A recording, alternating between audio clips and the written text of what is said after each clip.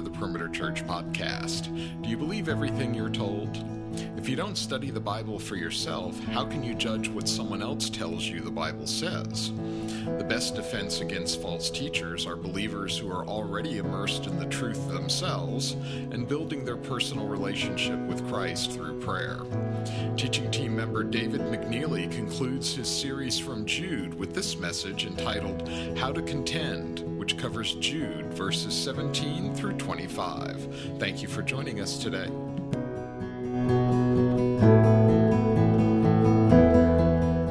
My name is David McNeely, one of the pastors here on staff. I work with the young adults and the young families in particular, and it's a joy to be with you for the third and final installment as we look at this little small book, the book of Jude. It's right close to the book of Revelation, which is a little more famous. More people are familiar with it, but Jude comes right before that, and Jude is a servant of Jesus. It's his primary identity. That's how he sees himself. And he wrote to the called. The called are those who are loved, beloved by God himself, and then kept as well by God and by Jesus until the very end.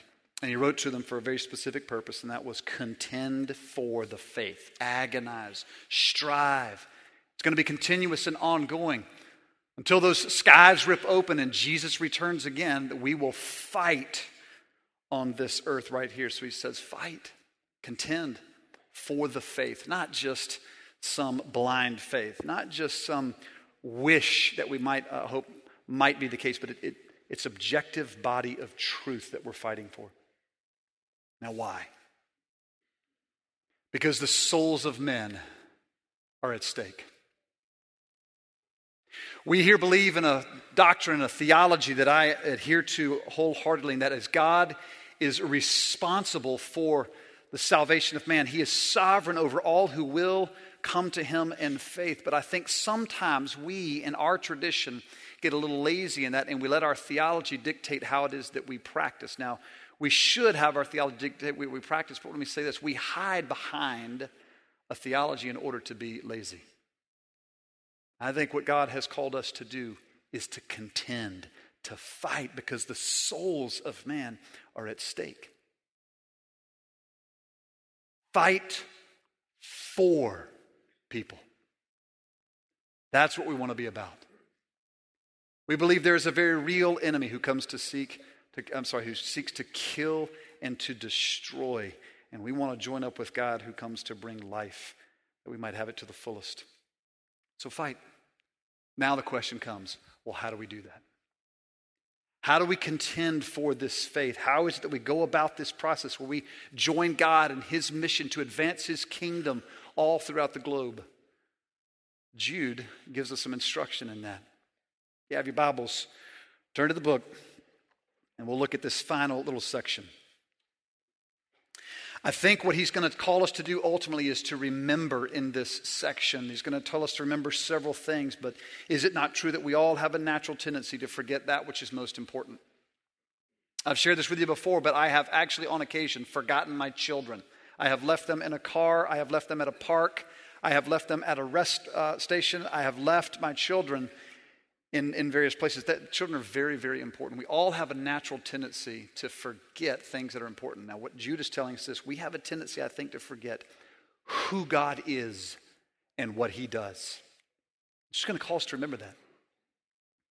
Remember the old children's prayer? God is great. God is good. Let us thank him for our food. We need to remember God is great and awesome in power, and we also need to remember he is good. He is good to those who love him. When we left off last week, my guess is that you were thinking about the souls of some people that you're fighting for right now, that you're contending for, that you are assaulting the throne of grace for. And I know for some of us that was thinking about our children. Some of us were thinking about a spouse. Some of us were thinking about a coworker, and others a teacher, others a friend.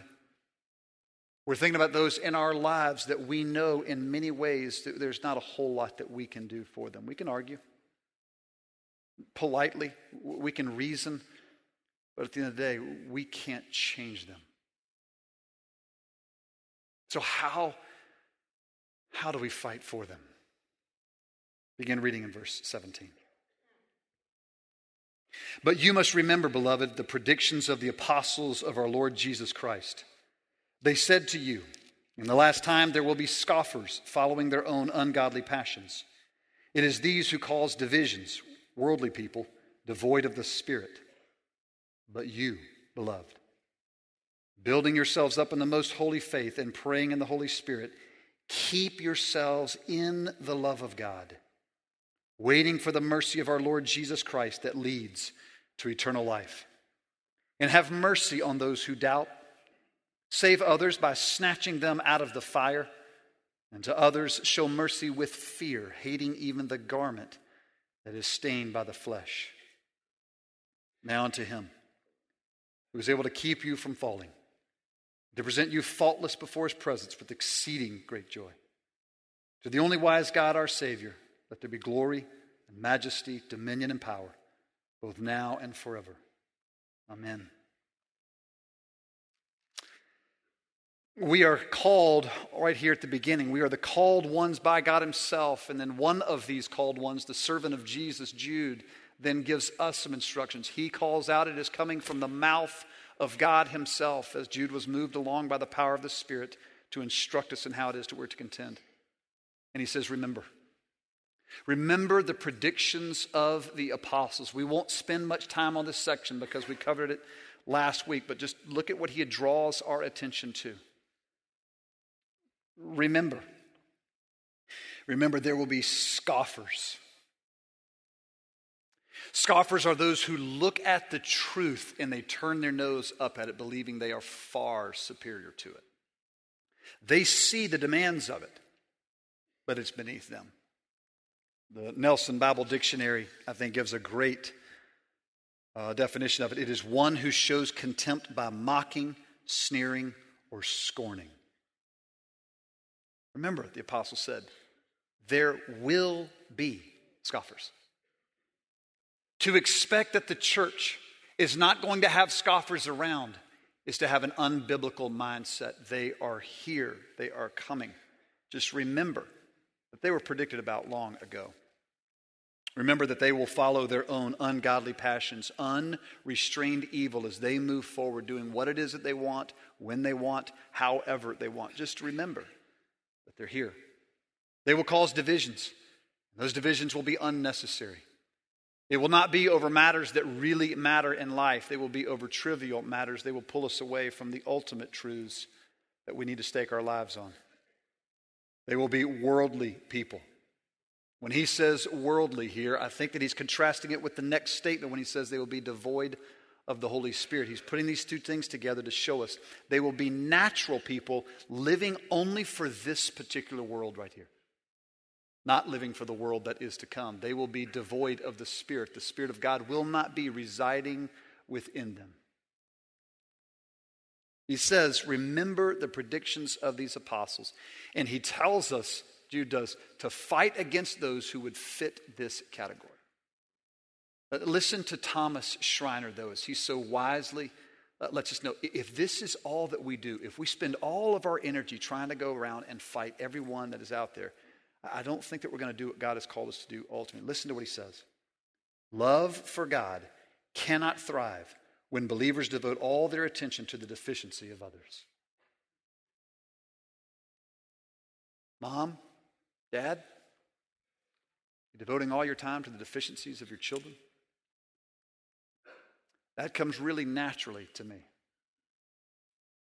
I want so much for them, and absolutely my pride is mixed up in there. My ego is wrapped in there as well, but I want so much for them. It's easier to focus in on that. It's easy to focus in on all of the untruths that those in the world are speaking, rather than getting after the business that God has called me to, and that is to love him with all of my heart, soul, mind, and strength, to walk in obedience to his commands. It's far easier to point out the flaws of others than it is to walk in obedience and submission to the Lord Jesus Christ. So remember, the predictions of the apostles is how he starts out. The second thing that he tells us, though, is to keep ourselves in the love of God. Now, this is the primary driving command in this section.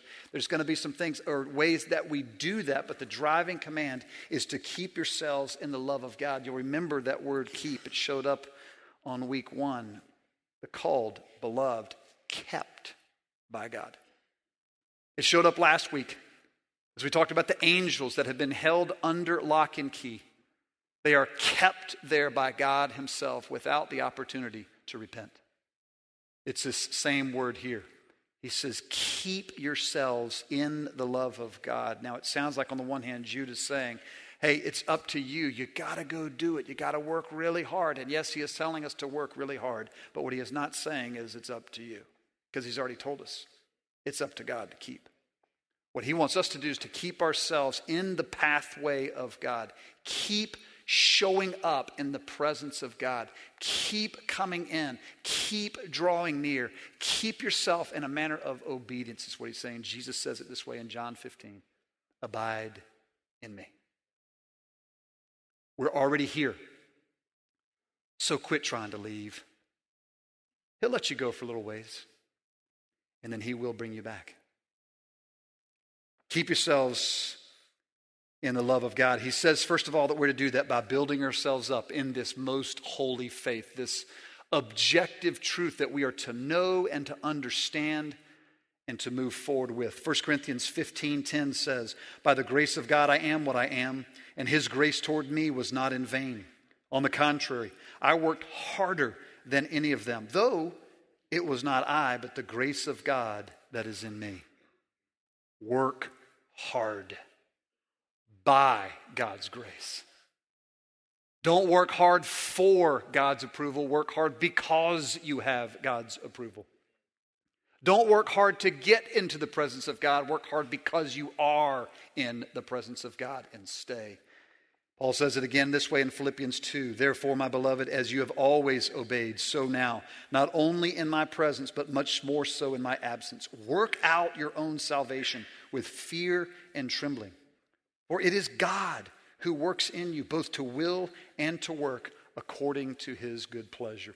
The same grace that rolled the stone away is the same power that's alive in us today. So strive, work hard by the power of the Holy Spirit. Jesus' power given to us by the Holy Spirit. Work hard in that. Build yourselves up. I want to give you just 6 ways I think that we could do that. This is not to be an exhaustive list, and I promise you this is not to be an infomercial for Perimeter Church, but there are some things that we do here that I think can help you be built up in your faith. So just very briefly, 6 ways that you can do that. Number 1, read God's word and listen to him as he talks to you. Just open this book up. And put yourself there in its presence on a regular and consistent basis. Begin to read what it is that God has to say. It is very important that you come here and you listen to the teaching of God's word. It's very important that I prepare appropriately and adequately. It's very important that I would work hard for you. But you are missing out if you were only getting my chewed up food for you. The worst thing that we could do is for me to invite you to lunch and say, let's go over to Stony River. And it's on me. And we're going to walk over to Stony River, and they're going to bring us those steaks, and they're going to look at that. And, of course, the only proper way to eat a steak is to eat it rare. Still mooing is the way that God intended for cows to be eaten upon and feasted.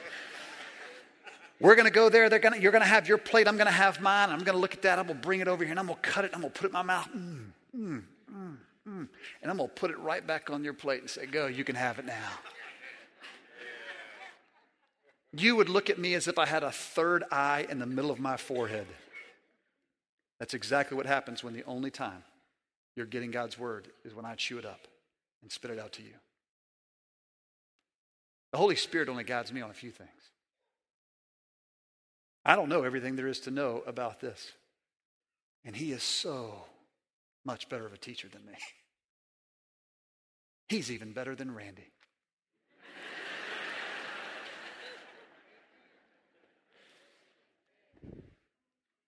Read this word so that you can hear his voice. Look at it so that you can listen to him. The second thing that we can do is to pray and to talk to God. I would highly recommend that you have some set time during your day in which you would come before Him. Guard that time above all else. Make sure that nothing takes priority over this. Set a time, and if you are physically able, I would even encourage you, this is thus saith David, not this, thus saith the Lord. I would encourage you to get on your knees and come before the Father, not because God looks at you on your knees and says, whoo, He's serious now. So now I'm going to listen, and now angels, let's go, pour out blessings on him. He's on his knees. Not that. It's to remind me that I belong here, and He belongs here. And my job is to come before Him as a humble servant on my knees saying, what is it that you want? Talk to Him. Let Him talk to you. This is how all relationships are built. You only had one person doing all the talking, the relationship would never be developed. I fear that sometimes we just have a one-sided conversation with God. The third thing is to join a healthy church. When I say join, I don't merely mean that you just show up on Sundays and you sort of throw some coins in periodically when you get a little bit of abundance and you got a little breathing room in there. I'm talking about join a church, become a formal member, walk through the process, and submit yourself underneath the authority of deeply flawed leaders who are guided by the Holy Spirit. Place yourself up underneath. Trust God so deeply that you say, God, I trust you. I trust your character. I trust your will. I trust your sovereignty so much that I'm actually going to submit myself to earthly leaders. Join a healthy church that will teach the full counsel of God, that will challenge you to grow in your faith and to pass this faith on to others. Don't just show up. Join. Perimeter is not the only good church out there. We're just one healthy church. Spend quality time with other Christians and allow them into your personal life so that you might become accountable to them. Number 4, study doctrine. Do not be misled into thinking that doctrine is for the elite, spiritually deep people. Good doctrine, right theology is for every child of God at every age. We have a class here at Perimeter called TFL. The very first time that Randy asked me to come and to speak, I spoke here on the stage. I was in the youth ministry, and then he came to me and said, hey, rumor has it that you are neither a member nor have you ever gone through TFL. I said, that's true. He said, oh, interesting. And the next morning, I got a phone call from a guy on staff who invited me into his TFL group that would be taking place on Friday mornings at 6 o'clock. It was punishment. But it was wonderful. It was glorious to be able to get up and to spend time and to dig further into the depths of who God is and what He does. Love the Lord your God with all of your mind. Be challenged. Get a hold of this rich, historic theology. I promise you, you will not regret it. Serve others both inside and outside of the church. It's another way we can build ourselves up. Our global outreach department, our community outreach department are so good. It is amazing the opportunities that we would have in order to be stretched in the process. Highly encourage you, check in, serve locally, serve globally. Again, you won't regret. This is the last one. There's 10 more we could list, but just last one. Share your faith with others. Share what it is that has been given to you with others in the process. I learned this in the earliest days of AA. As has been given to me, so I want to pass on to others. If you don't know how to do that, let me underscore it again. Get a part of Express Your Faith. Take that next weekend as it comes about or at some other time. I've heard Randy say this before. If you don't have a plan for how it is that you want to share your faith with others and you think Randy's plan is a bad plan, he says this, I like my bad plan better than your no plan. Your plan doesn't have, you don't have to be Randy. You don't have to be the other Joe Schmo over here. You just be yourself and share your faith with others. The next way he tells us to build ourselves up, to keep ourselves rather in the love of God, is in verse 20 he says to pray in the Holy Spirit.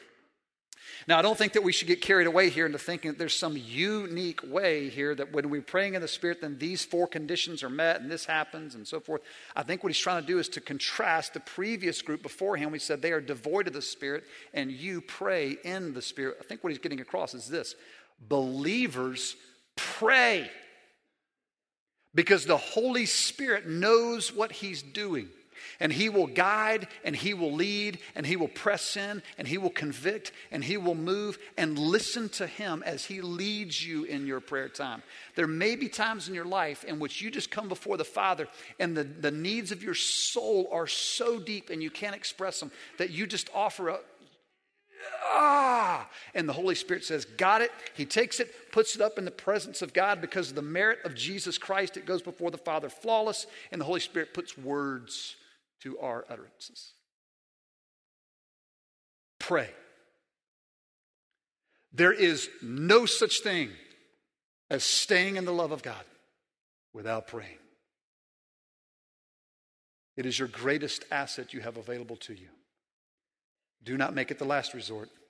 Make it the first. He says, wait for the mercy of our Lord Jesus Christ in verse 21. Yes, there is the sense in which we are to wait on the Lord right now, and he will provide us with the strength that is necessary. But I think what he's getting across is that we are waiting for the ultimate time in which Jesus will come. Does your life reflect a waiting upon the return of Jesus, or are you chasing after everything that the world has to offer right now as if there is nothing else better that will come later on? Wait on the Lord. Wait for him to return once again. I think in essence what he's trying to say in this, when it comes to keep ourselves in the love of God, he's saying walk in obedience by faith, one step forward, trusting him all along the way that he will meet you. His grace will give you the power to do what it is that we need. Third thing I see in this section of Scripture, this passage, is that we are called to extend mercy to those who have been affected by the false teachers. Extend mercy to those who have been affected. He says first, have mercy on those who doubt. In John chapter 20, doubting Thomas comes along and he says, I'm not going to believe unless Jesus shows up and he lets me touch him so that I can see that it really is him that's alive. And Jesus shows up on the scene and he goes to the doubter and he extends himself and he says, come and touch. The opposite of faith is not doubt. The opposite of faith is fear. Extend mercy to those who are concerned, who are not maybe as far along as you are. You know why this is so important? Because it is through our doubt. There's no such thing as faith without doubt. If I have absolute, complete, total assurance that this thing right here is going to hold me up, then there's no chance that I'm going to be worried at all when I step out. There's no risk here. But if I think there's a chance, but I know I'm supposed to step out, this is faith. Faith is not the removal of all doubt. Faith is moving forward in the midst of doubt. And when we hammer those who have doubts, we blow the opportunity for them to develop faith. So have mercy on them. The second group that he says that we are to snatch others out of the fire. No doubt in my mind, he's referring here to Zechariah 3. Joshua, who is the high priest, is described as a burning stick snatched from the fire. He had clothes that were stained, and God said, take off those stained, dirty, filthy garments and put on the clean ones that I will provide. He is telling him to get rid of the sin and take on the righteousness of Christ. It's a great exchange. He is telling these folks, when there are those who are involved in sin, we are to actually go after them. When folks are beginning to get in over their heads, one of the worst things that we can do is to leave them there. Over the years, I've taken part in many, many meetings with students that are in over their heads with drugs and alcohol. Some interventions where we walk in with a trained professional counselor. I would not recommend it in any other way besides having a trained professional counselor who knows what they're doing in an intervention. And you walk in and you tell this person, you're in bad shape. And we want to give you some tough love right now. Snatch them from the fire. Last week after the sermon, a lady in our church, a godly woman that I respect so deeply, sent me this great quote from Charles Spurgeon. Listen to what he has to say. "Oh, my brothers and sisters in Christ, if sinners will be damned, at least let them leap to hell over our bodies. And if they will perish, let them perish with our arms about their knees, imploring them to stay, and not madly to destroy themselves. If hell must be filled, at least let it be filled in the teeth of our exertions, and let not one go there unwarned and unprayed for." The idea is, if they are going to head this direction, then may they head that direction with the blood, sweat, tears, and exertion of me as I'm doing everything within my power to keep them from it, ultimately recognizing it's not my power that will save them. I'm just the conduit of God. When folks go down that path, snatch them out of the fire. The final group he talks about is that we are to show mercy with fear to those who are entrenched in sin in verse 23. There are certain sins that we should be very weary of moving forward with. In other words, going in and trying to dive in headlong and to meet them there without any level of caution is a foolish thing. Paul tells us to restore others gently. He tells us that we may be caught up in their sin as well. Years ago, I was just beginning to grow in my faith. I was in college and very excited about what it is that God had done to change me internally. I couldn't take credit for what was going on inside of here. And there was a woman whom I had a professional relationship with. She had found herself in a particular sin. And she reached out to me, who was the spiritual one in the group. And in tears, she asked if I would come and to pray and to counsel her. And my heart immediately bled for this woman. And so I said, of course I would do that. And so my father is a pastor. I called him on the phone and said, Dad, how should I handle this? Give me some wise counsel. And he said this, don't go. Excuse me? Son, don't go. Let us go. Dad, why would I not go right away? And he said, experience and wisdom. When others are caught up in a particular sin, when we rush in with no real plan, with no care, with no fear of that sin, of giving into that temptation, we are a breeding ground for the devil who comes to kill and to steal and to destroy. He hates you. And he would love to use your bleeding heart for someone else to usher you into a place of sin where he can render you ineffective. Be careful. Hate the sin. Yes, love the sinner. But enter in with caution. Well, this is how we contend. If he were to tell us now to stop right here and to say, well, this is how you contend.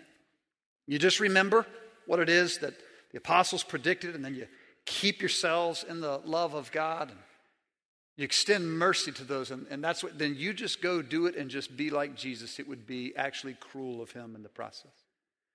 And I don't actually think he's finished with the full instruction of how it is that we're to contend.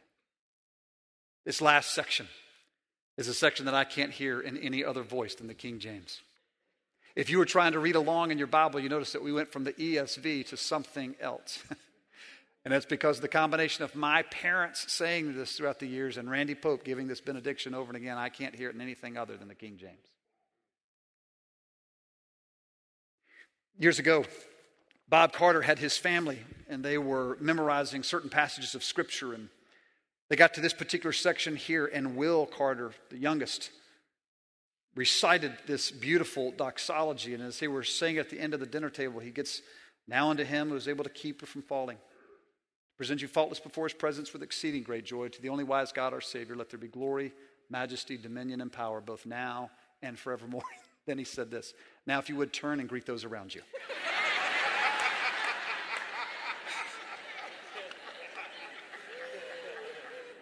He thought that was a part of the Scripture.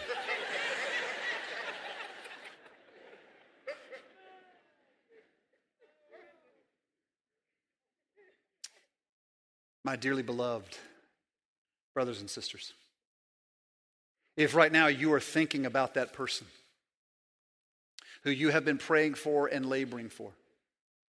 If your heart has been moved and stirred throughout this series, thinking about how you can contend for them, right now, at this very moment, you find yourself in your mind drifting off, begging God to do something in their souls. If you're trying to find some new way in which you can give them new information in a manner that would be even more engaging and winsome, etc., you're probably asking, where's the hope for all of this? And this is where Jude turns our attention. Who is able? Who of us is able to contend for the faith? Who of us is able to snatch others out of the fire? Who of us can remain in the presence of God? Now unto him who is able to keep you from falling. There is but one who has ever existed, who has the ability to do this. All have tried, all have failed, but came along one. He was born unto a virgin. He lived for 30 plus years. He went to a cross on our behalf. He was raised from the dead. And the same God who raised him from the dead is the one who is able now to keep you, to hold on to you, to hold on to your son who is wavering, to hold on to your boss who is walking away, to hold on to your spouse who is trying at this moment to abandon. He is the one who has the capacity, the power to walk after those and to keep them from falling away forever. He can keep them from stumbling of a temptation at the moment, but he can also keep them from falling away permanently. Not only is he able, he is willing. Not only is he great, he is good. Now unto him who is able to keep you from falling and to present you faultless before his presence with exceeding great joy. The Son presents this beautiful gift to God. The Father presents this beautiful bride to his Son. They are presenting us to each other in this gift. It is a joyous occasion for them. We are presented flawless. We are holy in his sight, free from accusation, without blemish. There is not one stain or spot or wrinkle because the blood of Jesus has covered all of that. And his righteousness now has been extended to us. We are clothed and wrapped in it, just as the garment wrapped around Adam and Eve in the garden. When that one was only temporary, this one is eternal. He presents us before his presence with exceeding great joy, with not one blemish on us. He knows how to take joy in the work of his hands. He looks at your life now. He knows where you've come from. He knows where you're going. He who began the work will complete the work. And when he sees his handiwork and what he's done, he takes great delight and he takes great joy. And he takes that joy and he actually then presses it into our very souls as well, so that we have the same type of joy that he has. We delight in his work and we delight in his presence. Now unto him who is able to keep you from falling and to present you faultless before his presence with exceeding great joy. To the only wise God, our Savior. Hear, O Israel, the Lord our God is one. There is only one true God that has ever been in existence. There will only be one true God that will ever exist. There are plenty of other gods with little g's that vie for our attention. They beg and plead out to us, but they're all impotent. They're all foolish. They will never ever provide your soul and my soul with what it is that we so desperately long for. To the only wise God, the source of all wisdom, let there be glory and majesty. He is glorious. His fame will only increase. The entire cosmos will call out one day. They will all bow in submission. The trees will clap their hands. The rocks will cry out, not because the people of God are not crying out, because they will join in and all, bringing glory and honor and praise to the Father. Majesty. Him who sits on the throne. Then he says dominion and power. His reign and his rule will know no bounds. It will be in every heart, because every knee will bow and every tongue will confess that Jesus Christ is Lord. Now unto him who is able to keep you from falling to present you faultless before his presence with exceeding great joy. To the only wise God, our Savior, let there be glory and majesty, dominion and power. That word power is the ability that he has to get to do what he wants to do and to enable us to do what it is that he wants to do. How long is this going to last? Forever and ever. And then he says this, amen. So be it. So it is. Where's your hope? Does your hope lie in your ability to convince those that you love? Or does your hope lie in him, who has the ability and the power? I could think of no better way to end this than by reading to you just a description of who God is himself, rather than giving you some sort of a cute and trite illustration. I think it's best said by some men of old who put together where our hope actually lies. Listen to who it is that you'll be placing your hope in. There is only one living and true God, who is infinite in being and perfection, a completely pure spirit, invisible, without bodily parts or human emotions, unchangeable, immensely vast, eternal, beyond our understanding, almighty, completely wise, completely holy, completely free, and completely absolute. He works everything according to the purpose of his own unchangeable and completely righteous will for his own glory. He is completely loving, gracious, merciful, and patient. He overflows with goodness and truth. He forgives wickedness, transgression, and sin, and rewards those who diligently seek him. His judgments are completely just and awesome. He hates all sin and will not acquit the guilty. God has all life, glory, goodness, and blessedness in and of himself. He alone is all sufficient in and unto himself. Nor does he need any of his creations or derive any glory from them. Rather, he manifests his own glory in, by, unto, and on them. He is the only source of all being, by whom, through whom, and to whom everything exists. He has completely sovereign dominion over all things and does with, to, or for them whatever he pleases. Everything is revealed and completely open to him. His knowledge is infinite, infallible, and does not depend on any created being, so that to him nothing is conditional or uncertain. He is completely holy in his purposes. He is completely holy in his works, completely holy in his commands. And to him is due whatever worship, service, or obedience he is pleased to require from angels, human beings, and all other creatures. My friends, your hope is in this God. To him who is able, would you pray?